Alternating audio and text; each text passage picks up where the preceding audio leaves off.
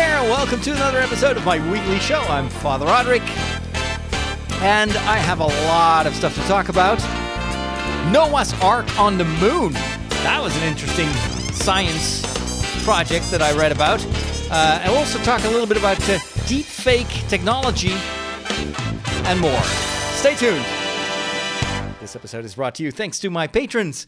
It's a wonderful community of very friendly, kind, supportive people over at patreon.com/Father Roderick. And we'll meet all the time on the Discord server, which you get access to if you become a patron. So if you can help, that is fantastic, and welcome to the community. If you're already helping, thank you so much.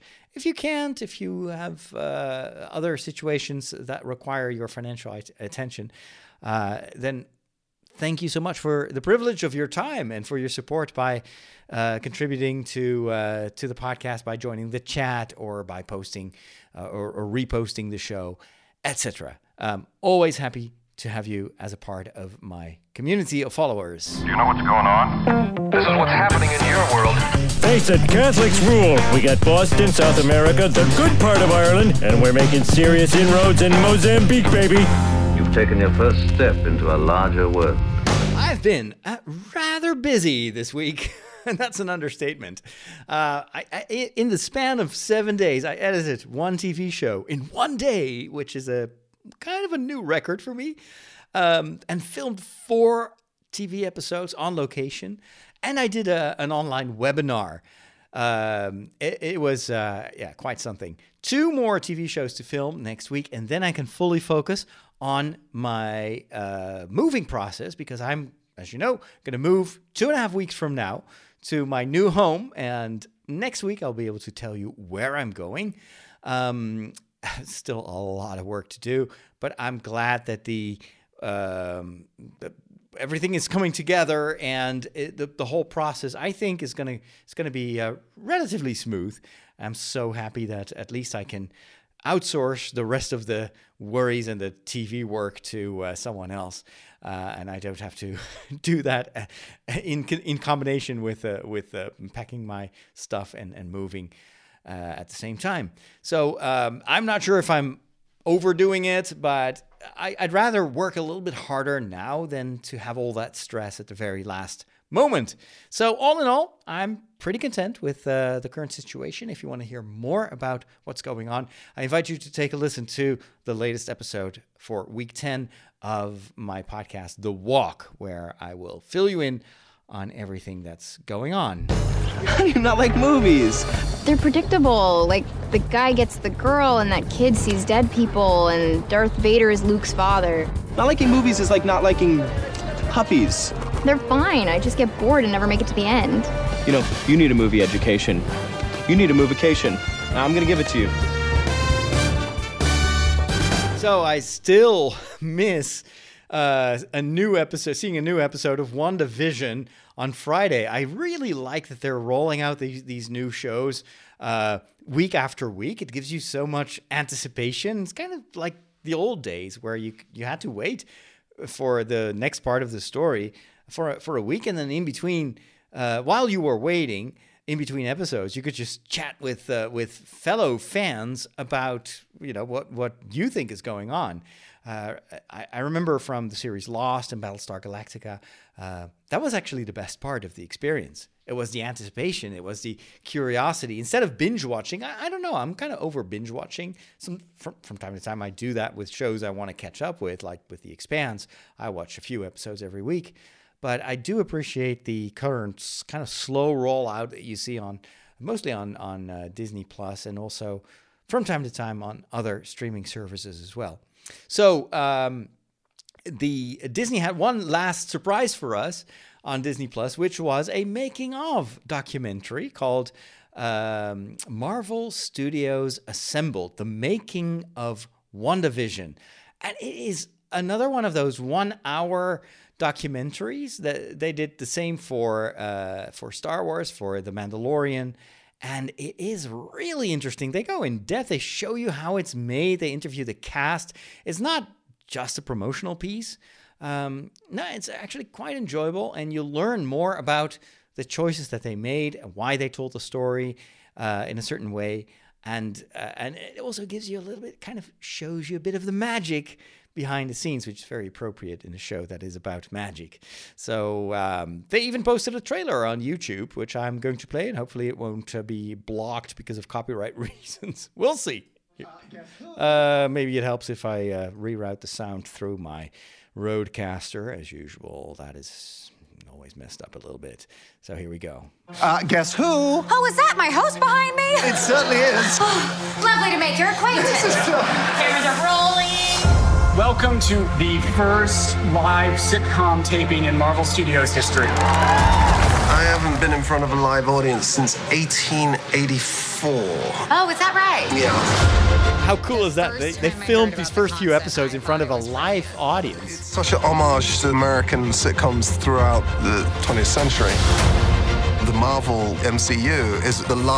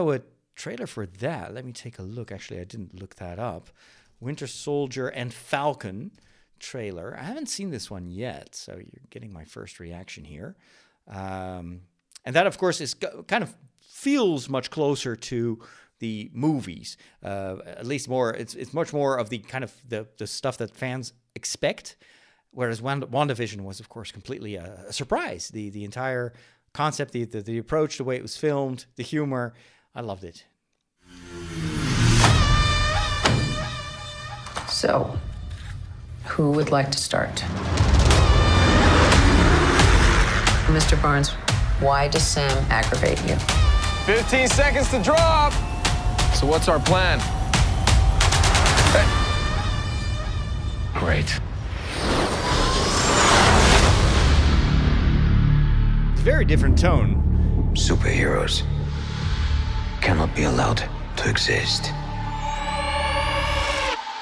I have no intention to leave my work unfinished.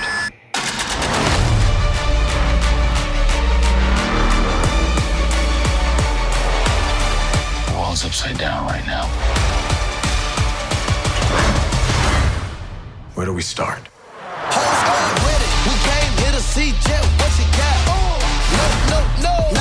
Buck, I have a plan. Oh, yeah? What is it? Is you ready? Here we go again, huh? We've been grinding hard on the job. Can't take that from us. Are you ready? Is you ready? You said you ready. Ready? Is you ready? Are you ready? Is you ready?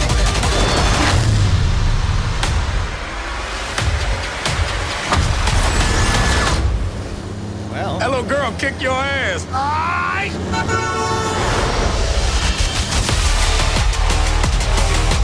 Gotta get that first shot up before that bullet hit me. See?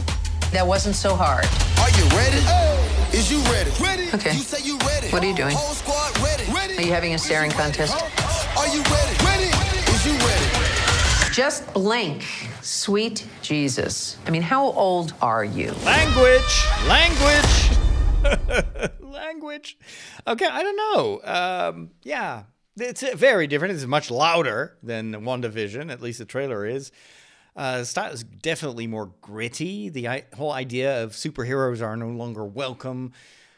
It feels a bit like what DC did with the Justice League and with Batman versus Superman. Well, let's be honest. This trailer does not get me that excited, but it's maybe also because I didn't care that much for these two characters in the movie series either. So I don't know. Of course, this is just first impressions from a trailer. It doesn't really say anything. And this being Disney, this being Marvel, I'm pretty sure they're going to do a good job. But I have to say, when I saw the trailer for WandaVision, I was much more excited. I felt like, wow, I don't think we've ever seen something like this on TV. This is more, it kind of feels very, very familiar. It's got all the tropes. It's got action. It's, I don't know. We'll wait and see. Love to hear your thoughts, by the way. But so far, still not feeling it. But maybe I hope I'm wrong. Then, very good news for all you Star Trek fans. Star Trek Strange New Worlds will start, or actually has started production.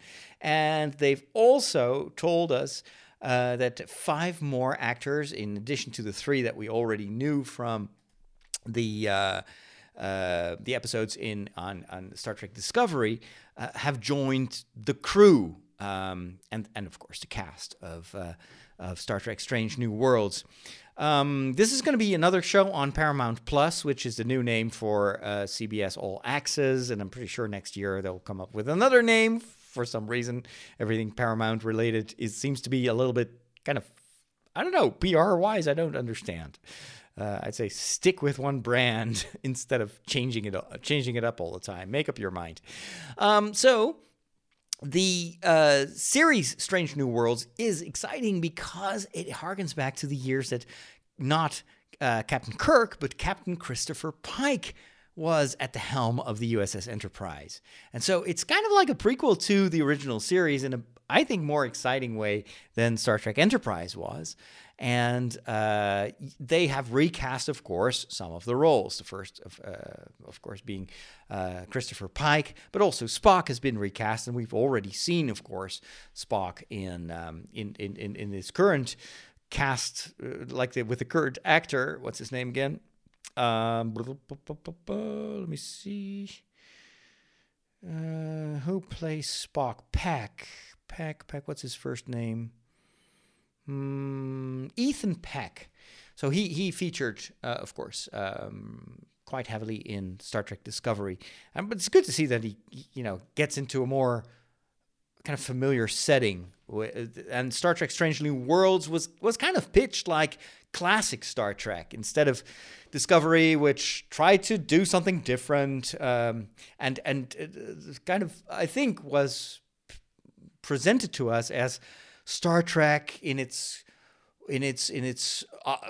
best form of trying to break new boundaries and kind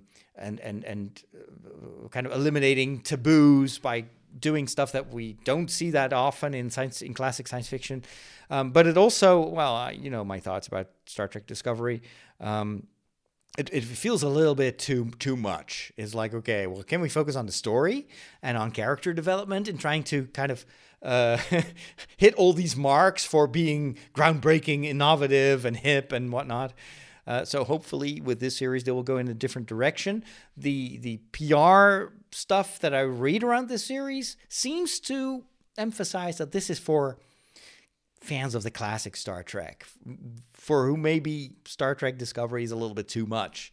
So Goldsman is at the helm, I think. The story is by, at least of the series premieres, by Akiva Goldsman, Alex Kurtzman, of course, very familiar with the Star Trek universe, and Jenny Lumet. I'm not sure who that is. And then... let's see, Goldsman says, in a career, there is never enough work that is pure joy.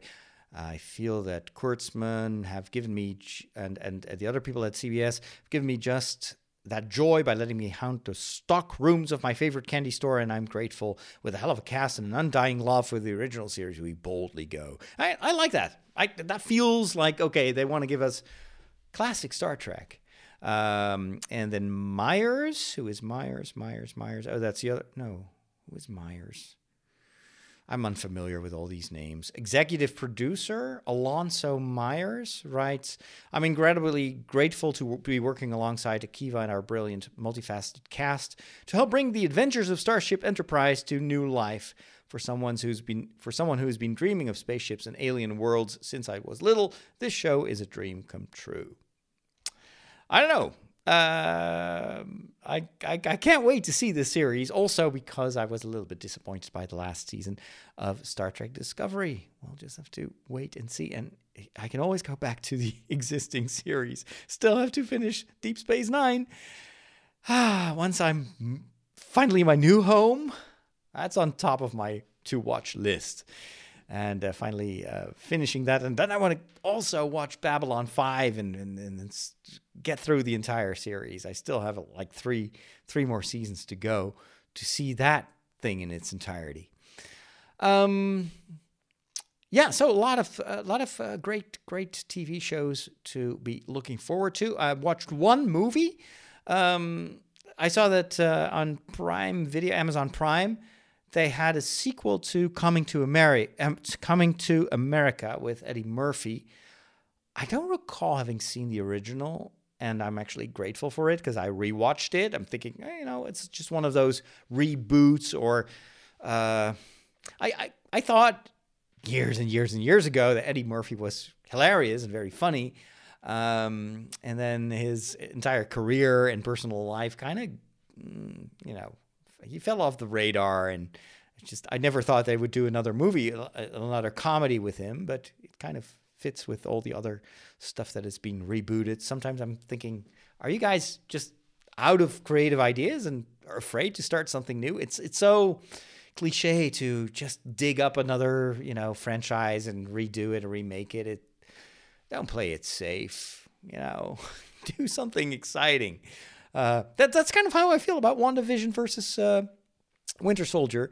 WandaVision was like, I was like, wow, I love what they did. I love the risks that they take. I hope that Star Wars will do the same. But it's not always the case. But anyway, so I rewatched Coming to America, and my goodness, that is really, really not funny anymore. It shows its age. Some people love it, and that's fine with me. But I was like, wow, this did not age well.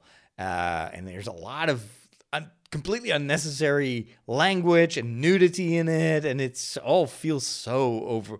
So I don't know. We don't make movies like that anymore today, and there's a good reason for that. So yeah, Coming to America, not recommended. It's not fun. And from what I've heard, I haven't seen the sequel yet, but from what I've heard, the sequel is not Not as good as the original, which doesn't leave me with much to hope for. Oh well.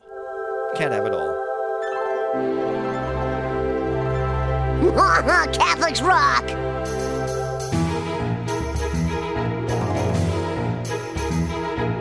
Here at the Peculiar Bunch, we're always happy to tell you everything you always wanted to know about Catholics and their tradition, but you were afraid to ask.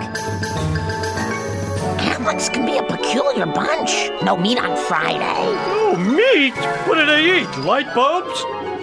Today I want to talk about a sacrament that is very important and especially relevant in this time of Lent. But there is also something that really irks me.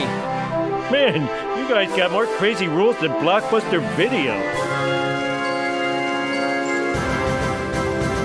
And when I say something that really irks me, it has nothing to do with the sacrament that I wanted to talk about briefly here, which is the sacrament of confession or reconciliation.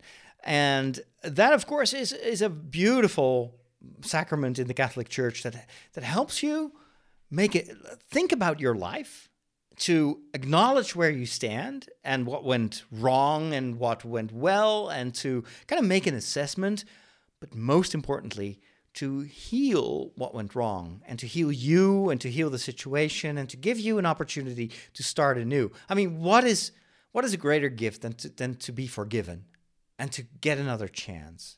It's the greatest gift that you can give to someone else. It's also one of the greatest gifts that God gives us, the opportunity to realize that your life is never completely broken. There's always a way back. There's always a new start that is possible if you want it, if you let God forgive you. Then He will. But just like when you go to the doctor, you have to say, this is what's wrong. This is, He will ask, what's wrong? And you'll have to describe it in a certain way. That is also what the sacrament of confession asks you to do. And that's the hardest part, of course. It's to admit that you're not Mr. Perfect or Mrs. Perfect, that you have messed up, that you are ashamed of what you did, but more importantly, that you really want to start again. You want to get another chance. You want to ask for help and healing and strength and whatnot. That's all part of the sacrament of confession. It puts you in as a confessant, puts you in a very vulnerable position, because literally you let down all your curtains, your defenses, everything. Normally we project ourselves, right? We show to other people what we want to show. Look at the way we use social media, we even if we post a selfie of ourselves early in the morning before our first cup of coffee and we title it, Bad Hair Day, it's still to solicit a reaction that is affirmative. And so it's a deliberate choice. But almost no one posts a picture of himself and tells a story on social media of I totally messed up. I did this and that and that. No, you don't want the world to know that. Well, with the sacrament of confession, of course, the world still does not know, but God knows, and God, He can handle it. He can handle it better than you can handle it yourself. But it is very important, if you want to make a new start, you also need to acknowledge where you came from. And someone can only hold your hand if you reach out. If you let go of the burden of what went wrong. So I think it is a wonderful sacrament. And what also always, as a confessor myself, and someone who hears confessions, what always moves me is the trust and the courage of people to lay their souls bare and to just admit that they failed, knowing myself how hard that is and how much I am a sinner myself and how much, I have trouble sometimes trusting other people. But then to receive that trust from someone you don't even know all that often, or oftentimes you don't know the person who is coming to confession, but to see someone trust you because you're a priest, and because they know that you're not going to tell a single soul, that you'd rather die than to divulge what was said to you, that gives them enough safety to really present themselves, as they are. And that's something I think that oftentimes that requires tremendous courage. But it's also it's a high price to pay. There's no way around that. This is hard. But it is a gift. What you give in the sacrament of reconciliation is you give your vulnerability. You give this acknowledgement of your sins and of your mistakes as a gift to God. It is a sacrifice, often.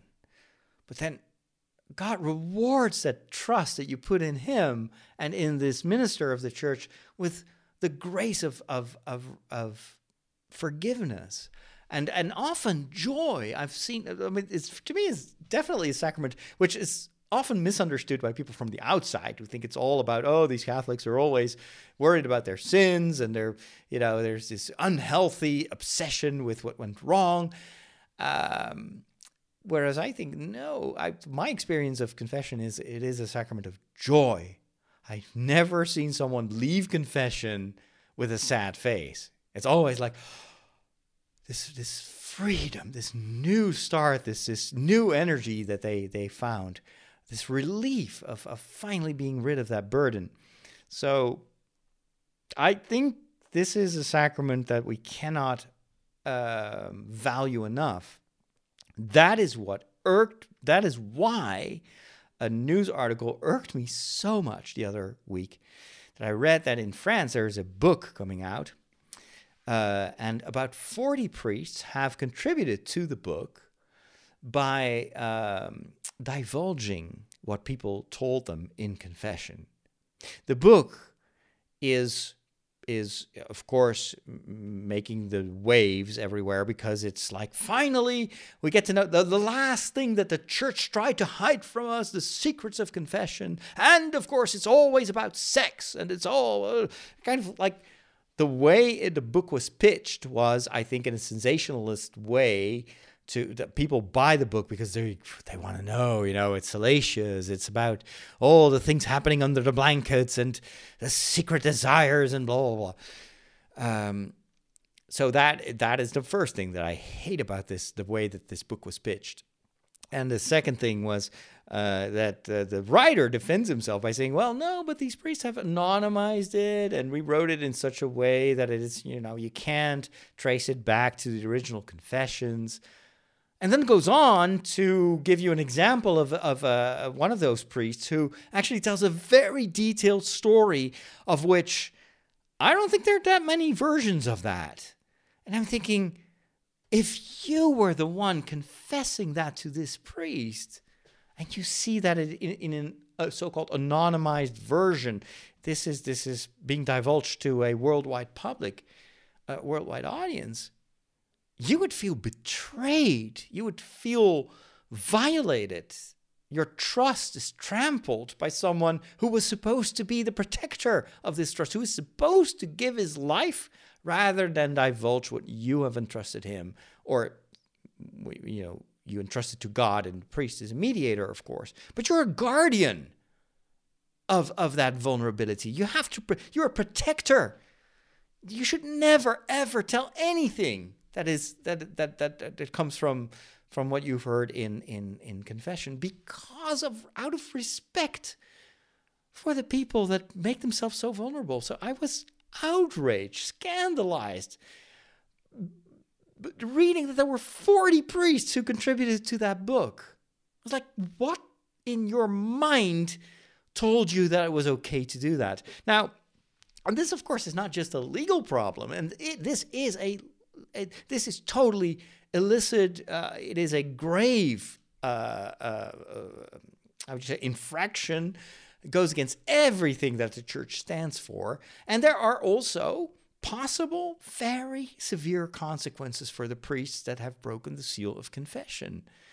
So the canon law specifically explains that even if a priest divulges information in an anonymized form that you can't really trace back to specific identifiable people, that is still a very grave offense, a very grave infraction. And the punishment for that infraction is to be determined based on the severity of the situation. So canon law can be very, let's say, can leave it up to a judge, for instance, or a bishop or a pope to determine the right way to respond to such a grave infraction.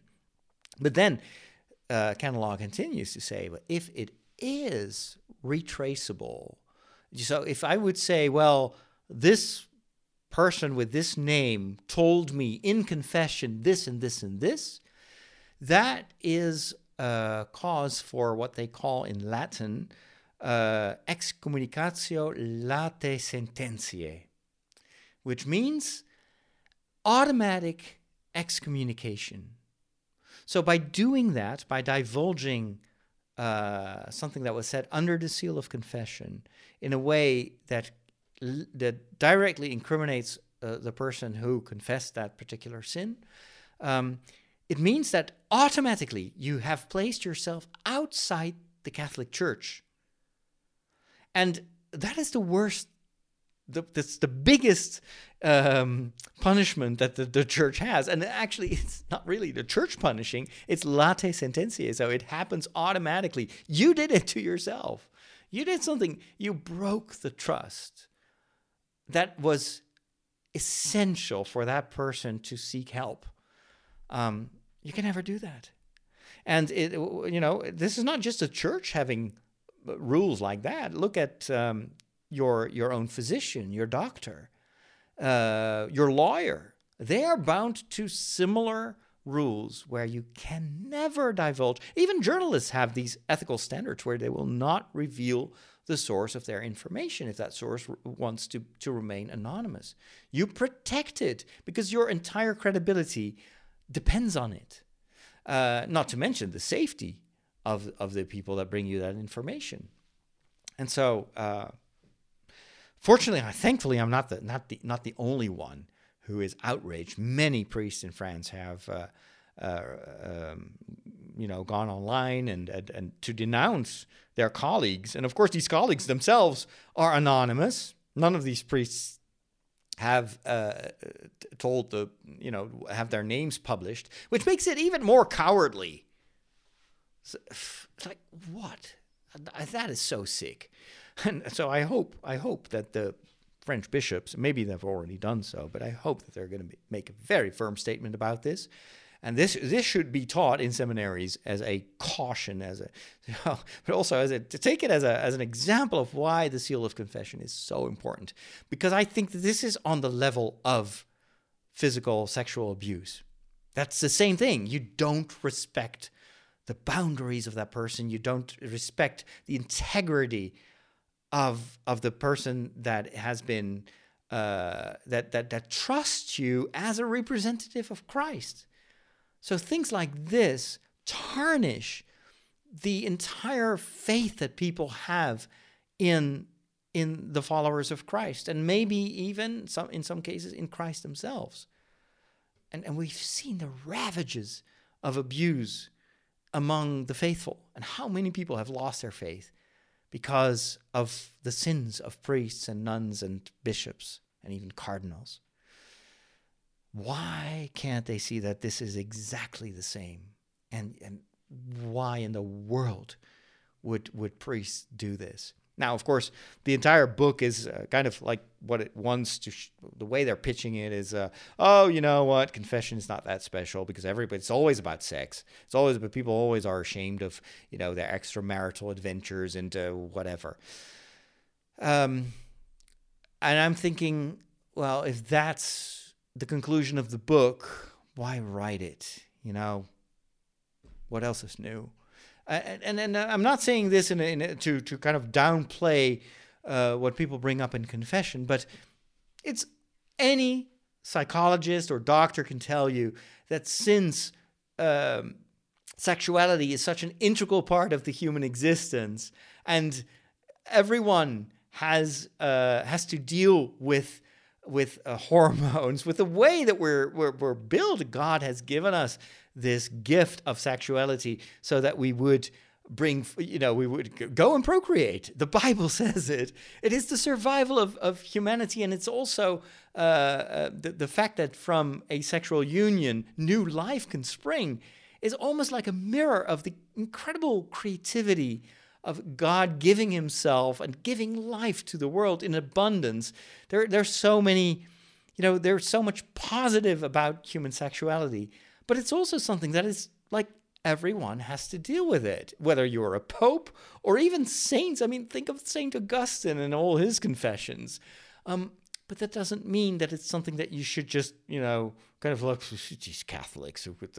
I cannot believe they're still bothered by those sins on that level. I'm thinking, no, but it's always important to take these confessions seriously, to talk about them, because this is about us, about the choices that you make in life. It's also your vulnerability, acknowledging that you are only very partially, do you have your own life and your own hormones and your own body under control. But that doesn't mean that you're weak or on the contrary, that this is something to be proud of.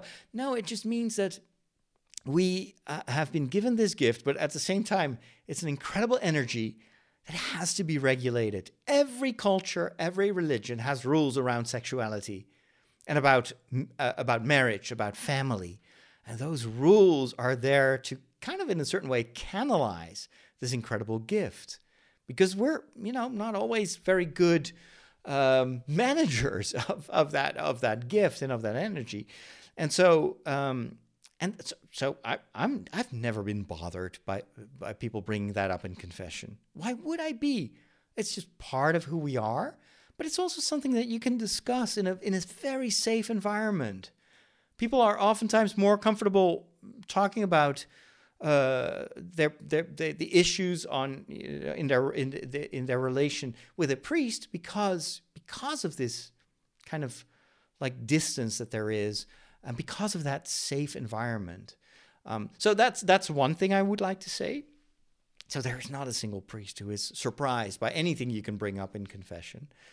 But that doesn't mean that we are bored like, oh, gosh, you're number 100 with that very same problem and the very same confession. Come on, give me a break, come up with something new. No, we're not there to be entertained.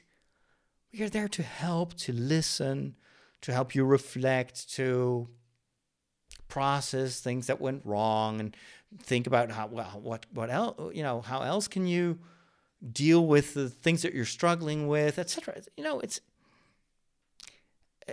I think the confidentiality and the seal of confession gives so much room to discuss the most personal things. And it's never in a context of like, tell me more, did you get very far? Oh, of course not. This is like a conversation with your physician, a conversation with your best friend, with your husband, with your wife. And it has that same kind of, I think, sacred nature in a certain way. Plus, the other thing that I wanted to say is, I don't know what these priests told the journalist or what he filtered out, but come on. As if every confession is only about sex. That is absolutely not true. I have a totally different experience. It's about it's all dimensions of life. And as a confessor, I'm also someone who can help people broaden their perspective. So if someone is very focused on certain aspects of his or her life, then it's my job to help that people to go beyond that and to also talk. Like my thing is always in confession, I always ask, it's all about a relationship. What's your relationship with God? Where do you think that could be improved? Where did you kind of mess up? It's about your relationship with the people around you, your spouse, your man, your husband, your kids, your work colleagues. It's about your relationship with yourself. How are you treating yourself? So if you put it in that context, if you have a conversation like that, This is nothing about curiosity or prodding or anything. It's about helping someone to truly see, who am I? And what is my life right now? And how does God see me? And God always sees me as someone with incredible potential. And if we make ourselves small, He will make us great. If we feel vulnerable, He will give us strength. If we feel sinful, He will give us forgiveness. That is what confession is all about. Why don't they write a book about that? Then at least it adds something to the conversation. Oh, well. Anyway, I hope you understand why I was a little bit irked. When did you become an expert in thermonuclear astrophysics? Last night. The packet. The extraction theory papers. Am I the only one who did the reading? Oh, I'm reading such a cool book right now. It's an audiobook written by two scientists. Eric Schroeder, very well known here in the Netherlands. He's kind of the Dr. Fauci for neuroscience. So it's kind of he's got that same gift as Fauci has to speak in very simple to understand terms about very complicated medical issues. And even does it in a very inviting way where you're like, it always gives you things to think about. And but he's really, really good at applying the results of neuroscience to your day-to-day life. And so how can we now, if we understand how our brain works and what it needs to work in an optimal way, then of course you can translate that to the day-to-day choices that you make. And so this book, he wrote it together with Leonard Hofstra, who is more of a heart specialist. And the book is a back and forth between these two to show you how much the heart and the brain work together and how you can optimize your entire life by making choices that will help your heart and that will help your brain, and that will also help your physical condition. It's fascinating, and I'm learning so much. I'm absolutely not familiar. I skipped biology in high school because at one point you have to kind of choose which direction you're going to major in. And I was a language guy, so I was like, okay, biology, I'll look it up. I'll Google it. Not that Google existed at the time, but I was like, I can always read a book later on if I want to know something about that. But let me first master French and German and English and, that Latin and Greek. So unfortunately, I never really got around to studying, to kind of catching up on everything I missed in biology class. But this book really helps me too. And this is more about the physical aspects of it. It's not about psychology, but this is just about, this amazing machine that we have, this brain and how it works and all the different areas in your brain. And so what I've not finished the book yet, but one thing that got me really thinking is about posture. One of them, of course, your brain needs blood and needs health to work the best. And so at one point he explains about, food. And of course, food can clog up, bad food, fast food, it can clog up your arteries. The problem is that we don't always see immediate consequences of the bad choices that we make today. Sometimes those will reveal themselves at a much older age. And so that's why we keep making so many wrong choices when it comes to food. But also, at one point he's about fasting, and this is not Eric Schroeder, but the other guy, who explains that fasting, especially intermediate fasting, often causes mental sharpness. And I know this from personal experience. It does actually make you really awake, and it's almost as if you're like, wow, I've woke up from a coma that I've been in for years.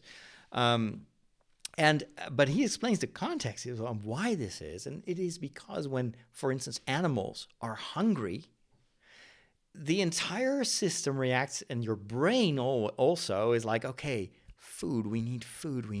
Okay, let's sharpen all the senses so we can find some food, and they've measured this in, for instance, in lions or leopards.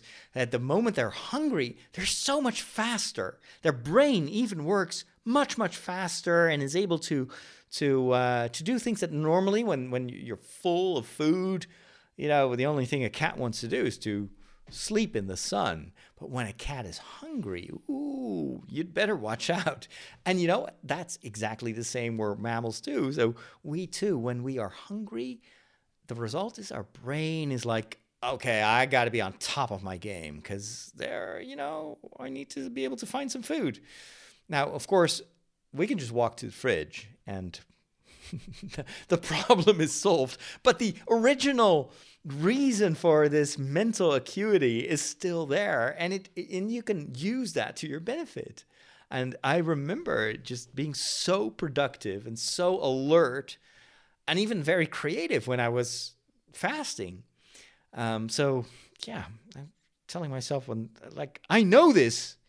Why don't I do this more often? Why am I stuffing my face with all this junk food just because I think that because I have to move and then my life is so busy, I deserve this? Crunch, crunch, crunch. Yum, yum, nom, nom, nom, nom, nom. We're so irrational. Anyway, so that is fascinating. The other thing that I already knew, but it made me even more aware of how important it is. It was about sitting and how much this posture of sitting is demonstrably bad for us, and it narrows your arteries, etc. So, and what is interesting, they give you the results of very recent research that says the first hour of your work is maybe the most important one. So if you go to work and the first thing you do is to sit for an hour, there's nothing you can do for the rest of the day that will counteract the negative impact of that on your system. So even what the Apple Watch does, and my little step counter does, it gives you a little buzz on your wrist telling you you've been sitting for too long. And if you think that standing up and getting a glass of water or going to the bathroom is gonna mitigate the nasty effects of sitting, it doesn't. It doesn't. However, if during the first hour of your work you are not constantly sitting down, but you move, for instance, you walk, you're active, even standing is, and you can actually prove that just standing instead of sitting during your first hour of work is having major benefits for the rest of your day. And your body will stay more protected against the various aspects of sitting all day long than if you would start with sitting. And that kind of goes it's kind of a bit counterintuitive, because when I'm still sleepy and it's early in the morning, I just had my first cup of coffee, the only thing I want to do is slouch in my chair and just click, click, click, scroll. I should be working, but hey, I need to catch up on my friends on Facebook, right? And let me just see Instagram. Oh, that's cool. And then you go click on a link, and then an hour later, you're still sitting or like half asleep in your chair. And then, of course, according to this research, do not do that. Another thing that was interesting to learn was that the best form of exercise is not it's not long form exercise. What I do, running for an hour, sure, definitely better than sitting in a chair, but it can't compare with the benefits of high intensity interval training, where for a very short burst, you try to get your heart rate up to the max, and then you let it slow down again. Actually, in running, that is a very familiar technique to become faster. Interval training, I hate it because it's I'd rather run for an hour than do interval training for 20 minutes. But interval training is much more effective in improving your overall physical fitness. So I'll probably need to spend more time with short. And then, of course, also, it's better to do a lot of exercise in small portions than do one big run once a week. I also knew that. And yet, what I know is not always what I do. All right. So that's my confession for today. The scientifically wonderful world of science. What sort of science? Welcome back, science friends. This was the craziest article that I've read in a long time about Noah's Ark on the moon. Now, it was presented as something that was already underway and like, they want to create a lunar Noah's Ark storing 335 million seed, sperm, and egg samples on the moon. In case, global warming, world wars, whatever mankind does to destroy its own planet, that our progeny is safe, on the moon. We can always start anew, just like in this biblical story of Noah, where God wants to kind of, do a Control-Alt-Delete on the world because people have forgotten him. And then, let's, Noah built that ark because I just need some stuff to work with if we start again. It's the same concept, but then, a little bit more organized maybe. But this is not a real project that people are working on right now. This is kind of a proposal, almost like a pitch that was done, that was presented recently. Let's see, in a press release for the IEEE Aerospace Conference last week. So this is a paper by a researcher, Tonga, and a couple of his students. And so the idea is Earth is a volatile environment. We have, disasters happening. Look at what happened to the dinosaurs, etc. Plus, mankind is pretty self-destructive. So what if we could repeat what we did in Norway? As you know, there's this Doomsday Vault. It's they call it the Svalbard Seed Bank, where hundreds of thousands of seed samples are stored in very low temperatures to ensure continued biodiversity on this planet. And that has actually come in handy, has been very useful for instance, certain animal or plant species that went extinct, which is happening actually on a much larger scale than we realize. So our modern countries are oftentimes monocultures where lots and lots and lots of diversity is eradicated just by the way that we grow our crops and have industrialized the way that we grow cattle and process it. So anyway, then in case a certain plant or a certain animal gets extinct, you can go to that bank in Norway and start again, basically. Now, the idea is to put all that stuff not on Earth, because earthquakes, global warming, even in Norway, I think they're struggling with the rising temperatures, and you need very, very low temperatures for all these species to survive. Well, it's much cheaper to just put it on the moon where it's kind of cold. It's easier to keep the temperatures low. So the research paper shows you this underground system of corridors and then elevator shafts and a laboratory, a cryopreservation module. So because apparently in order to do this effectively, you have to cool everything down to minus 292 degrees Fahrenheit. That's pretty cold.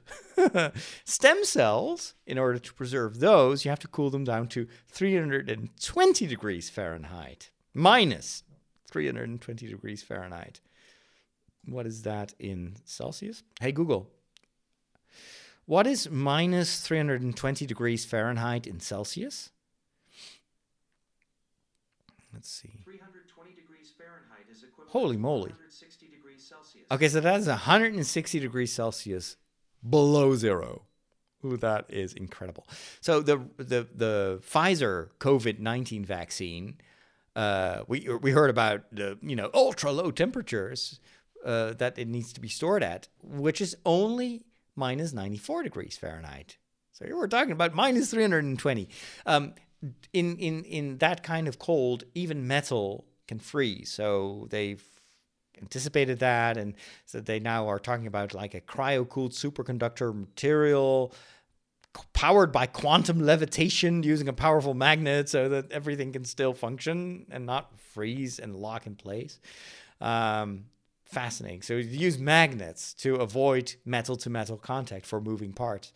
Now, all of this, of course, is way in the future, but it's interesting to see that from a scientific, technological point of view, we're able to conceptualize this. And it would take, of course, lots and lots of rockets to put that in place. I think they're talking about a couple of hundred rocket flights. So even cost-wise, this would be something that almost no country can do by itself. So it has to be like a communal effort. But it's not unthinkable. It's even feasible. And just, I like the mental exercise. And maybe the project itself will not get realized anytime soon, but it makes you aware, and that's probably also why they presented it, makes you aware of the fact that we should invest in our planet. And maybe rather than putting all that money and technology into this ark on the moon, we should apply that same energy and these same resources into preserving the planet so that we don't have to store stuff on the moon. Kind of feels like a last resort, you know? It's like, sure, you can put some money in a bank and that will give you a certain guarantee or safeguard against problems, financial disaster in your life. But it's much better to just focus on your finances right now and make sure you manage that the best you can so you won't have to go to the bank and, get that little reserve to survive or fix the problems that you've caused. Anyway, just a few thoughts. We are on the cutting edge of technology. Wow. Well, what does that mean? Let's plug it in. It's going to say, hey, I see you plugged in a new device. And it's going to load in the appropriate drivers. You'll notice that this scanner build, Well, all your technology stuff, it just ends in disaster. But there is one more thing. One thing that really fascinates me about modern technology, but also frightens me quite a bit, is all this deep fake technology, which by now you're familiar with. It's this, machine learning ability, machine learning technology that can allow computers to do stuff that you could never program. It has to learn it by itself, and especially when it. What is this? Okay, there's some machine. Oh, it's the. I'm like, who is in my room? That is actually the what is it? The Amazon Alexa. But I thought, I'm a sci-fi geek, so I replaced the trigger word by what they say in Star Trek, basically. So whenever I mention that word that they use in Star Trek to activate the onboard artificial intelligence, this one wakes up. It's like, can you repeat that? It always scares me because I only have one Alexa device, and the rest is Google. So I never even realize that it's on. And so when it starts, sometimes when I'm watching Star Trek, it actually activates. And I was like, what was that? Who was that? Who is this? Identify yourself. All right. But anyway, what were we talking about? Deep fake technology. It is used quite a bit in the visual industry now. For instance, to bring certain actors back to life. And we've seen this, of course, in Rogue One at the end, where you see a young Leia, and later on also in, The Mandalorian, of course, there's this famous scene at the end. And in the last Star Wars movie, The Rise of Skywalker, we see Luke and Leia in their younger years, and all that is made possible by technology that is derived from, the deep fake stuff that's going on. Well, I never realized that with this you can do way more than just creating cool, surprises in a Star Wars TV series. there is this service called Deep Nostalgia, which is actually a brand that stands for, an ancestry type of service that you can subscribe to. It's pretty expensive. It's like $199 a year. But they've added something to the mix that makes it, I think that it's going to make them a lot of money. You can actually upload a photo of your ancient relatives. And it can be any type of photo, even ones that are very damaged or faded away.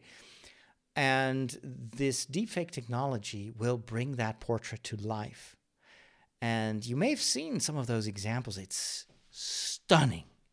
It's absolutely stunning. I have no other word for it. You see this old crumpled black and white photo of an old lady that has been dead for 2 centuries. And, well, I'm exaggerating a little bit, but then all of a sudden, this face comes alive and starts like almost as if the person is posing for a photo. And it's so lifelike. And I've read posts from people that are like crying in front of their computer because this is the first time that they see their mother or father that they, died when they were still young. And they see the face come alive, the photo comes alive. And it's very, very similar to what you see in Harry Potter with the moving portraits. Is that kind of movement. It's just a little bit, but it's lifelike enough to make you believe that you're watching through a piece of glass.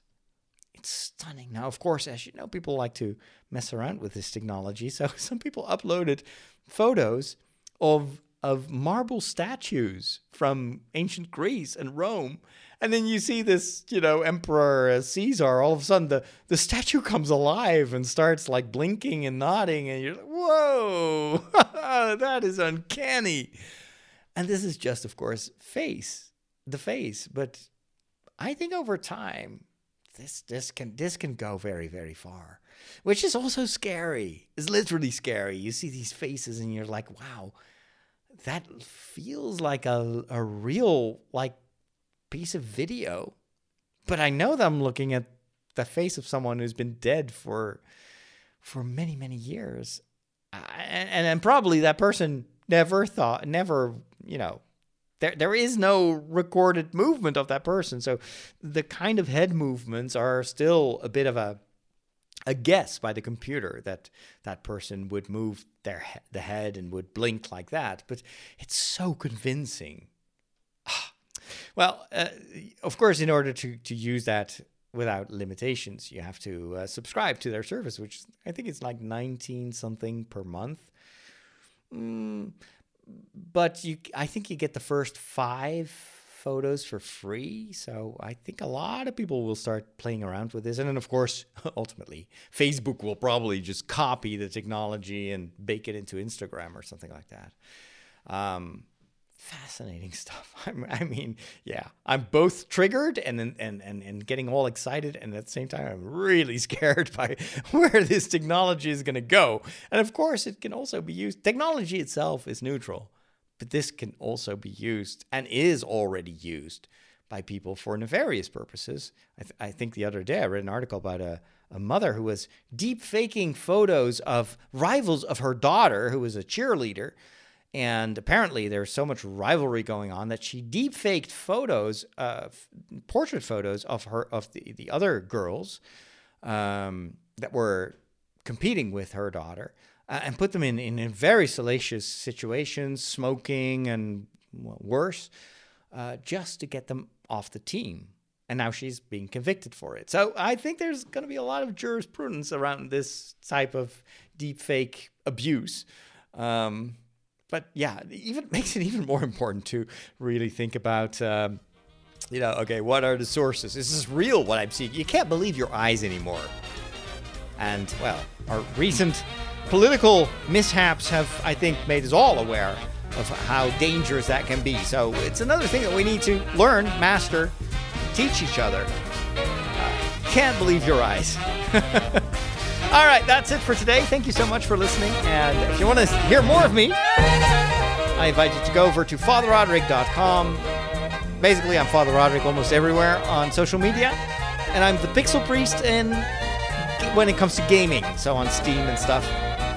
I'm not sure if my Twitch name is Pixel Priest or Father Roderick. I don't know. Just try both. And then, of course, for my patrons, I have my weekly show called Father Roderick to the Max. And this week, I'm going to give you my pasta, spinach, cream, and mushroom recipe. I will talk about the Snyder Cut. And I will tell you some anecdotes from the wonderful gaming world of Valheim. I've been a Viking for most of the week in my spare time. And I will tell you a few stories about recent film shoots in Deventer, Dockham, Oakmarsum, and Amersfoort. All that and more in Father Roderick to the Max this week for my patrons over on patreon.com/Father Roderick. See you next week.